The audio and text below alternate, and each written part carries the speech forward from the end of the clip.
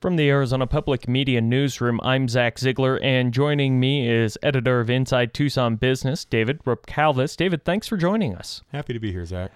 When it comes to Tucson's largest employers, the song has remained the same pretty much for some years now, hasn't it? U of A, Raytheon, Davis-Monthan. And it'll probably remain that way for some time in the future. You know, those three are the three biggest employers. They'll remain the three biggest employers, we hope.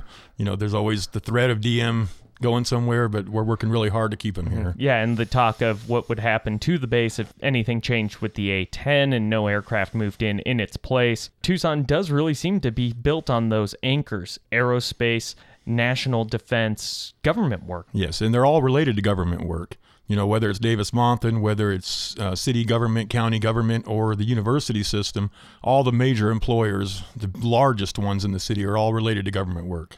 How is that an effect in these days when we hear a lot about state and federal budget cuts? Does that ever mean a need for concern for Tucson? Probably a minor concern. You know, when you look at the U of A, who was the largest employer last year, and is probably still the largest employer today, they've lost employees. They had to have budget cuts, which meant less They people. just had layoffs not that long ago. Correct. Yeah. They have less people working. You know, Raytheon a year ago, stats we had showed them about 11,500 employees. They're saying about 10,000 now. Now, they go up and down based on the contracts they have. If military spending is reduced, then Raytheon's employment drops down. Could this maybe be a bit of why Tucson's recovery has lagged areas such as Phoenix or the national recovery from the Great Recession? Since we rely so heavily on government with our largest employers, it probably does have an impact in more than one way. There's fewer people working, and there's fewer people making good money. You know, there's other employers out there that aren't paying as much, but I mean, if you have a choice, you'd much rather work for Raytheon than work for someone else that's paying a lot less. I'm here with Inside Tucson business editor David Rupkalvis. David, we have talked a fair amount about Raytheon here. They've been given the room to expand.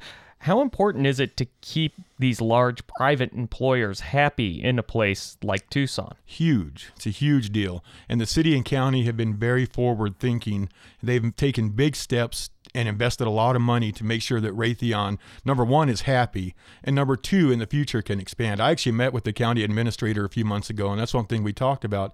This actually came up when Raytheon got a new contract and was building a new facility in another state. And he went with them and said, "Why aren't you doing it here?" And they said, "We don't have room."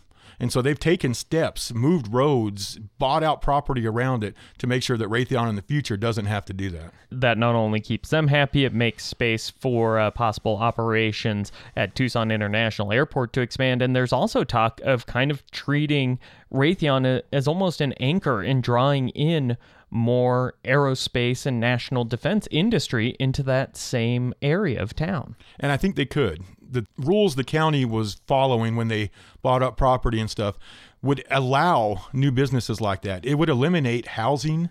It would eliminate certain things, but you know, new bio industries, new defense industries could actually fit in nicely there. And it would be great news for Tucson if we could get some. To slightly shift gears here, another major employer in the area, Freeport-McMoRan, they are in the mining industry, obviously, and mostly in copper, at least in this area. That's a commodity that hasn't been that strong lately. How are employers like that being affected when you have something that is so tied to a market? Any commodity moves up and down, and when it goes up, they hire new employees. When it goes down, they let them go. They just announced that they were going to lay off a couple hundred people, and so it moves up and down. They have lowered their employment. They still have over 4,000 employees throughout their system in Arizona, but it's a rough business, and it relies heavily on that price of copper. Statewide, and particularly down here in Tucson, medical care is a big employer. This is one area where things have been steadily growing, and there are plenty of jobs to be had. That's absolutely true, and it's pretty much nationwide. There's a severe shortage of nurses. You know, hospitals and clinics are fighting over doctors around the country. If you have a skill there, you can find work. Yeah, as the husband of a physical therapist, my running joke is when I tell people that, I get job offers for my wife. My mom's a nurse, and I've done the exact same thing. She lives in Texas, and I've had her offer jobs in North Dakota and now in Arizona. You know, they would love to have her move up. And it's really a sign as the baby boomer generation looks for a place to maybe start to take it easy. They're looking for some more temperate weather and looking to get out of those cold winters. That certainly is one of the biggest areas of improvement. Medical care has gone up nationwide. I think it'll continue to go up. It's just a really strong time for that industry. David, thank you very much for joining us. Thank you, Zach.